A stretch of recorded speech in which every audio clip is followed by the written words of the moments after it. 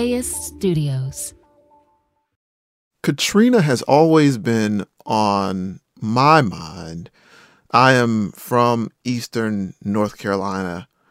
A hurricane and flood destroyed my hometown of Rocky Mount, North Carolina in 1999 and, put the whole thing underwater. In 1999, Hurricane Floyd made landfall in the United States on the coast of North Carolina. The storm caused widespread flooding for weeks, killing 51 people and causing billions in damages. And a 10-year-old Van Newkirk II witnessed it all. And so when Katrina hit 6 years after that, and seeing, some of the same things I had seen even years after Hurricane Floyd, the fact that people on the black side of town still had to draw contaminated well water years and years after the flood that hit Rocky Mount, seeing people exposed to biohazards, to contaminants in the water, seeing how the response seemed to be racially disparate, we'll put it. Those were things that had been on my mind for years. And it seemed like there were motifs in what happened in Katrina that could explain almost everything that put me at unease.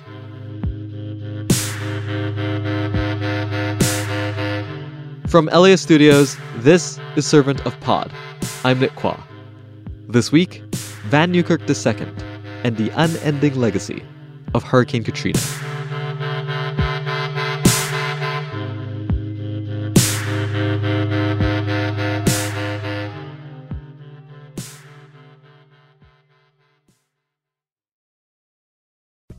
Imagine if you could charge your electric vehicle at the places you already love to eat, shop, and play. Whether you're at the movies, on your weekly grocery trip, or running errands at your local mall, Volta EV charging stations are built around your day-to-day and located in your community and nationwide. All you have to do is check in, plug in, and go about your day. It's EV charging made convenient. Download the Volta app to find your new favorite place to charge.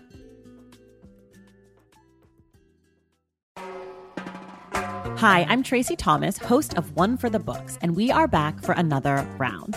This is clearly an NPR audience. Yeah, I think they're so smart. What the hell? My guests this time are actor Vella Lavelle and author Amanda Montell, whose new book, The Age of Magical Overthinking, is out now. Join us on May 15th at the Crawford Family Forum for book talk, trivia, and hot takes. Tickets can be found at laist.com/events. Van Newkirk II has been reporting on environmental justice and public health for years. Before releasing Floodlines with The Atlantic earlier this year, which focuses on Hurricane Katrina, he was covering the aftermath of Hurricane Maria on Puerto Rico and its people. He's well-versed in what can go wrong before, during, and after disaster strikes. But even he was surprised by the response to the pandemic. So the fact that America fumbled the response and that all these elements of, disinformation and politicization of what's going on, those things are not surprising. The depth of our failure is somehow surprising, even for me as somebody who considers himself rather pessimistic. The really mundane ways that people completely botched this thing, they did surprise me. I'm a public health guy. That's my training. I have a master's of science in public health. And you worked for Kaiser at one point, right? So this is my jam. People, there's a generally high uptake of public health measures in the U.S. Smoking rates have gone down. Drunk driving rates have gone down. People generally get vaccinated. Despite all the stuff that happens on the fringes, like the anti-vaxxer movement, generally people have been in good shape. And that's kind of been America's calling card in the world, is we've done really well at getting rid of some of the ways that people most commonly die. And we have just not. We've not done any of those things in this pandemic. Any of the things that we like to say we're good at responding to emerging threats, we haven't done it. I think one thing we should take away from Katrina is the fact that we do a really good job at taking care of people who we care about, and everybody else kind of, the powers that be assess their worthiness, and if they are deemed unworthy, they get nothing. The extent to which people in power have been left vulnerable by some aspects of the pandemic is surprising to me. And the extent to which even they kind of espouse a, if I die, I die philosophy about it all, I didn't expect that. But everything else kind of has played along the basic lines of what we saw with Katrina. We saw early on people of color died the fastest, died the most, and had the highest burden of disease. If you follow the reasons why people actually suffer in any disaster, including floods, including epidemics and pandemics, it wouldn't be surprising to you at all that Black, Latinx people had the most burden in this pandemic, because a lot of what we consider to be sort of new in a disaster isn't really. People can't get to the hospital. They have to go to work. They cannot sit at home. Essential workers, low-wage workers are constantly in the line of biological hazard anyways. Those things played out absolutely predictably. So it's been 15 years since Hurricane Katrina. Why make this show now? And why as a podcast? To me, it had been going on 2 years after Hurricane Maria. I had finally been able to kind of sit back and get a little more perspective about why what happened in Maria kind of stuck with me so much as a journalist. And I kept going back to Katrina. There were lessons there. There were stories there that I believed were key to understanding why America kept replaying the same script over and over again in these kinds of disasters. And the stars just kind of aligned for me. The other consideration was, if you've ever heard people in New Orleans talk, it's a storytelling town. It's a place where I feel most stories are going to be aided by audio, and one where probably you can't do them justice without audio. So what were the key questions you had walking into New Orleans? Obviously, I had questions about what actually happened, about the order of events, about how we even came to understand the story of the levees breaking, and why it seemed that there were so many half-truths about both the situation on the ground in the immediate aftermath and the reason why the city flooded. But also, I wanted to take that question and just give it to people who I was interviewing. What questions do you believe have not been answered in reporting and documentaries about Katrina? And tried to structure our interviews around some of those unanswered questions that people themselves who were in New Orleans, who were in the Gulf Coast, had. Almost like a collaboration. Oh, yeah. And I think you can see it in the show. Yeah. A lot of my favorite moments in the show are ones where, nobody really has the answer, when we're figuring out together, and where I am just as in the dark as some of the people I'm interviewing, or where information from another interview may be germane to me talking to a person right there. And so I tried to make things as collaborative, as back and forth, and create a storytelling structure that was as flexible as possible to incorporate new information, new questions, and new modes of storytelling as we went on. The original version of the story was much more, I think, weighted towards the factual, understanding what happened, laying out the fact that this wasn't a natural disaster, and it was really heavily focused on the 2 weeks after the levees broke. But as we were interviewing people, we kept coming up to the realization that Katrina just wasn't over for lots of people. That the thing we call Katrina, a flood, it's not even really the hurricane. It's the day the levees broke. Yeah. The thing people use as Katrina as shorthand for is a day, a couple days that they watched on the news. But for the people we talked to, Katrina was these set of Odyssean journeys that were not over yet. And so we had to change the shape of the show to accommodate that.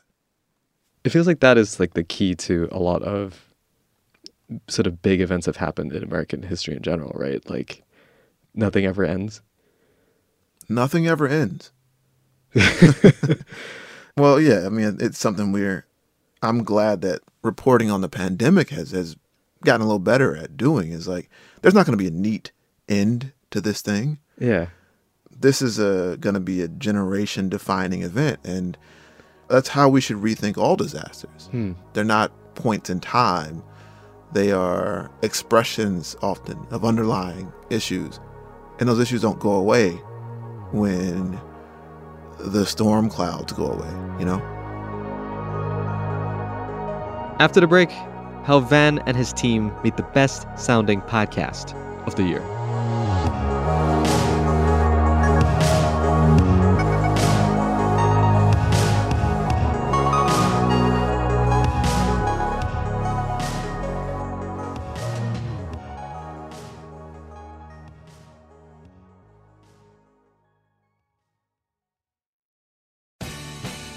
The LAist Spring Super Sweeps is happening now. You can win amazing prizes while supporting your source for local fact-based journalism.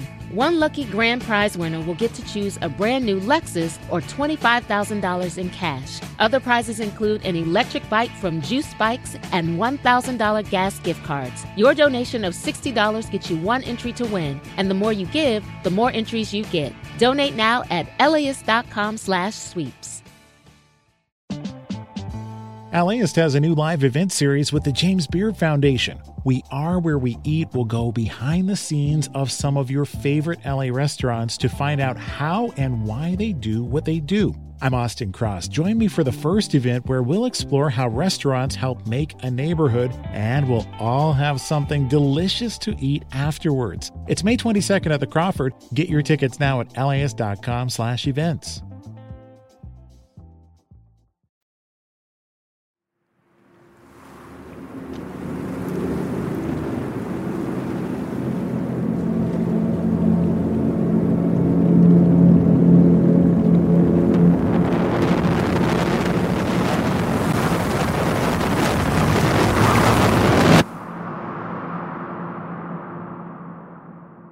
There are a lot of reasons I wanted to talk to Van about Floodlines, but one of the main reasons is the scoring throughout the series, which includes award-winning trumpeter Christian Scott. It is genuinely one of the best-sounding podcasts I have ever heard. Okay, so first of all, all credit to our maestro extraordinaire, David Herman. I definitely had some input. Producers definitely had input in how the final mix and music went. But a lot of this felt like divine inspiration from David. So we went about this, kind of like, I guess, the traditional way people score podcasts. We had a sound bed that we had together of things that inspired us from New Orleans. We were coming up with sort of our range of options for putting together a library. And then he comes up with this idea, like, what about if we go with Christian Scott? And, I'm like, okay, I like Christian. I love Christian. Is he going to agree to work with us? And he agreed. And Christian Scott's folks really gave us a good selection of sounds to choose from.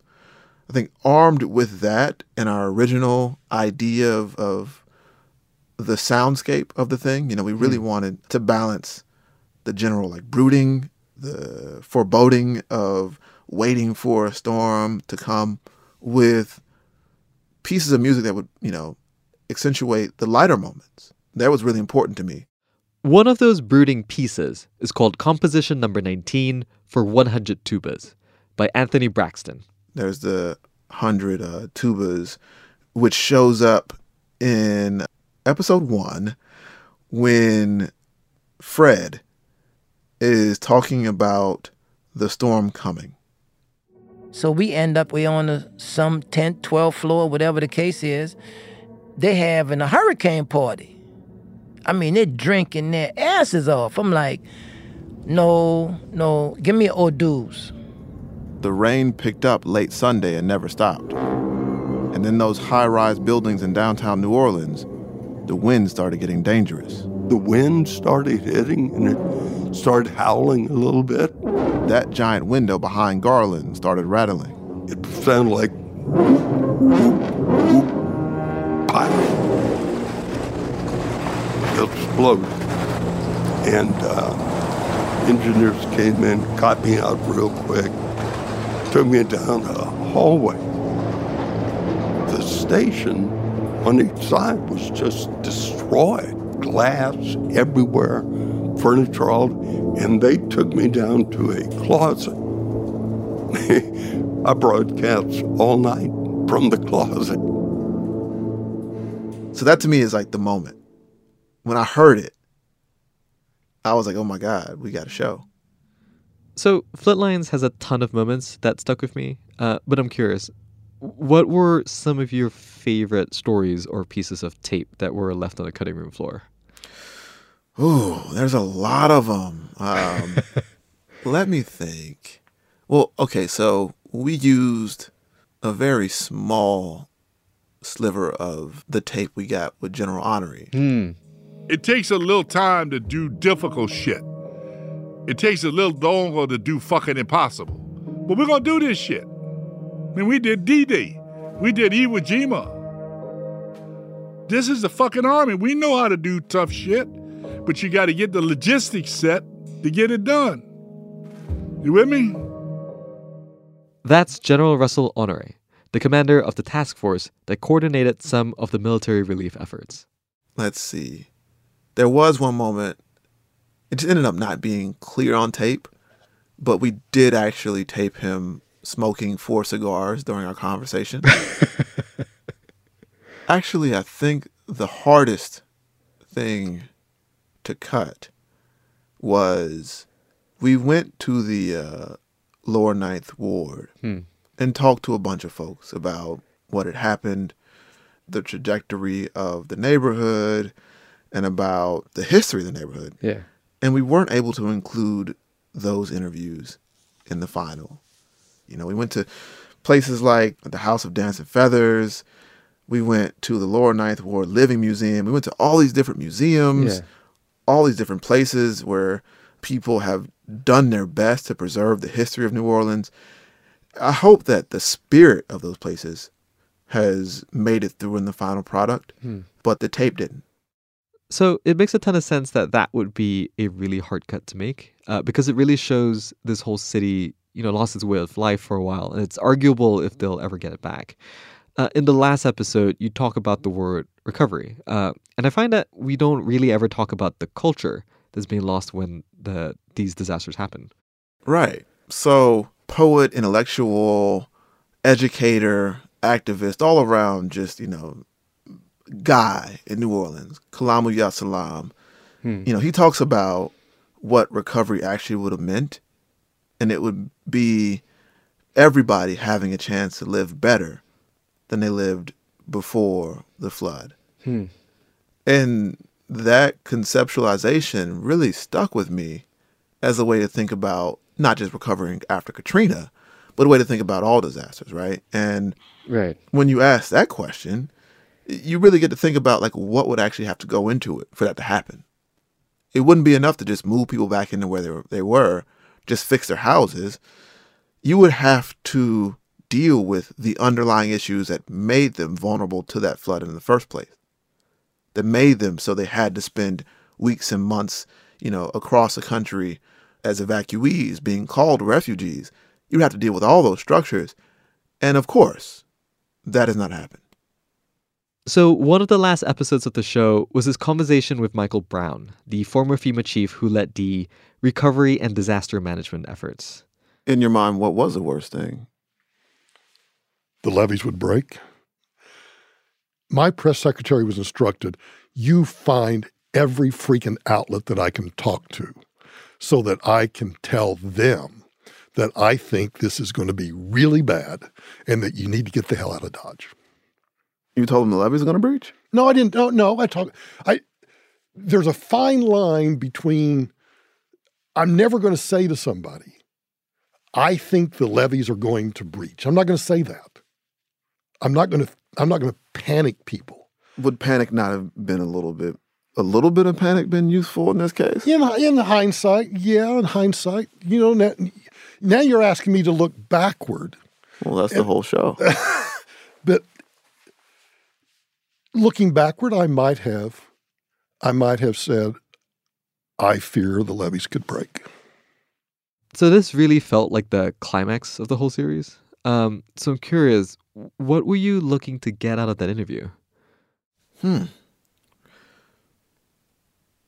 I was trying to understand the very basic question of, okay, we have a federal government that in all of our mythology about said federal government can do whatever it chooses to do.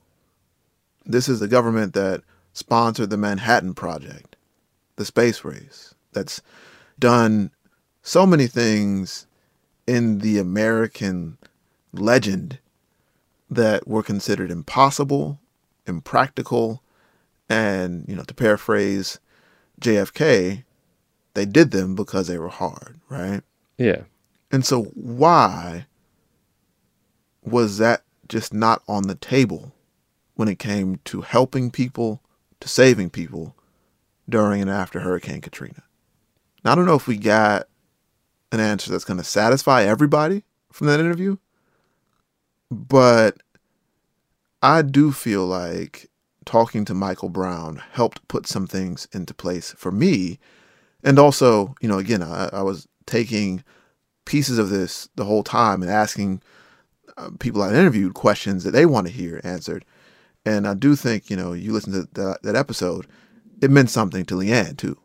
I feel like it's crazy. Like, I'm like, I don't care about no apology, but y'all too, see y'all, I'm gonna get y'all.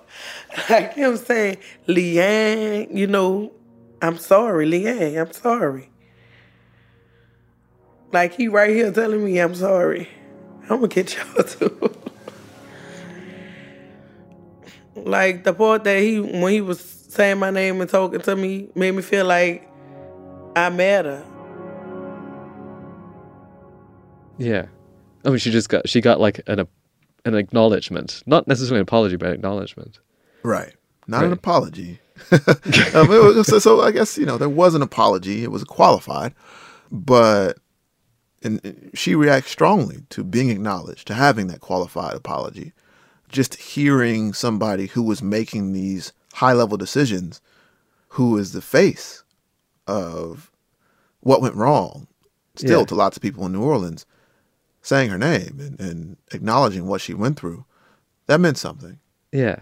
What does proper acknowledgement look like? What does proper apology look like in any of these regards? That's something I think I'm still figuring out. I don't know that we have a lot of good templates for full-throated apologies from government. Yeah, I mean, there's the discourse about reparations, right, with respect to slavery, yeah. But I think, that conversation about reparations is instructive because it makes clear that there has to be some attempt at redress, that there are two pieces to this that seem to be non-negotiable, and that's an actual acknowledgement of what happened, of, taking responsibility for actions that led to that, and an acknowledgement of how it made a person, a group of people, a community feel, how it materially affected them. Yeah. And then once you have those things in place, then that leads you to a place where you can begin the process of redress. Right? So if you acknowledge that your actions caused a community to lose X billion, million, or $1 trillion of wealth, or if it's something as simple as you acknowledge that your ineptitude or neglect caused somebody to lose a family member, then you can begin to sort of figure out, how do I make good? How do I make amends on that hurt? Yeah. How much hope as an individual do you have of ever seeing that? we're having conversations today that the mainstream wasn't having 10 years ago in terms of how to ameliorate harm, in terms of why we even talk about reparations. And I don't know, maybe some of that sensibility is leaking into how we do politics and how we structure policy. So I'm not quite hopeful, but I'm not quite pessimistic either. I believe in people.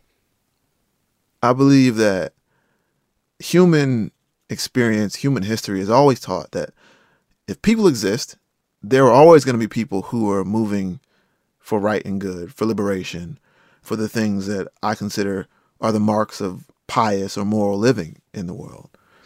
There has never been a moment, even when you think about the days in the deepest, darkest middle of chattel slavery in America, people who were enslaved threw off the yoke, rebelled violently sometimes. Sometimes they shirked their work. Sometimes they did smaller acts of resistance. They did that every day in a time where it was not clear that their children and their children's children would not live the same way they did. Even then, they still, rebelled and organized and rose up. So that to me is, I can never rule out movement on that level. On the other hand, I also know people. And I know that power doesn't stop moving to make itself more powerful, and that it's very difficult to get rid of entrenched power. And I also understand that power and money are perhaps the most concentrated that they've ever been in human history right now. So I have to sit with those two assessments of human nature and figure out what goes between them. So what's next for you? Most of my attention is in the obvious places. Politics and the pandemic. I'm boring like that. But I'm also dedicating a lot of neurons to thinking about what I believe to be is like a follow-up project to Floodlines and to the work that I've enjoyed the most, which is thinking about disasters as ultimate expressions of enduring human inequality. And so I'm thinking about that a lot with this moment in climate change. It feels like all these different little things are popping up across the world that are making us feel like it's post-apocalyptic or whatever. But to me, they're all part of a whole. So I read somewhere that you're interested in science fiction. Is that also in your future? I would love to. And I've written some things of various quality. And that's all I'll say about that. What's your favorite science fiction like media? If it's got a spaceship in it, or it's a 50-50 chance that I'll read it. But I'm really into, right now, I'm going back and rereading N.K. Jemisin's books, the fifth season. I've read it so many times, but it feels almost like an oracle to me in understanding a lot of the questions that I have about inequality and climate change. Yeah. It's a good place to start if you're into it. So what is it about science fiction that speaks to you? To me, the ultimate lesson of science fiction is that no matter our level of technology, the basic questions of who we are and who we want to be are going to be the same. And so most good science fiction, whether we consider it dystopian or utopian or somewhere in between, is trying to apply the same socioeconomic, sociological questions we have today and figure them out in a world that's way more advanced than ours technologically, right? The question of AI is one we that seems like it's a Terminator problem or a Matrix problem, but it's a Facebook problem, Yeah. And then today, AI itself is a question about existing human bias. And Waterworld's a movie about inequality. So that's what I like about science fiction. Is it's a way to get people to think about these issues that are really so political today, and trick them into believing they're not political. I look forward to reading your science fiction book one day, and I really appreciate you taking the time to talk to me. Thank you so much.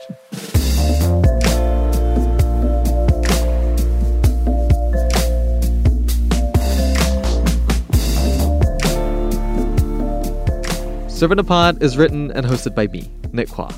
You can check out more episodes at alias.com/servantofpod. The show is produced by Andrea Aswahe, Jessica Alpert, and John Perotti at Rococo Punch.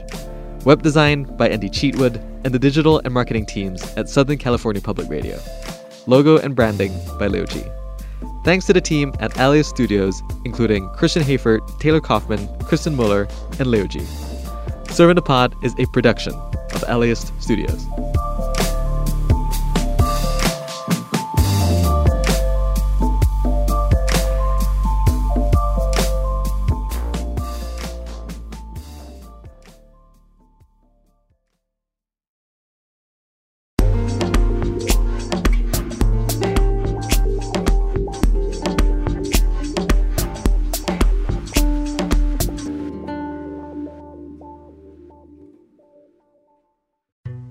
Colorado River is running dry.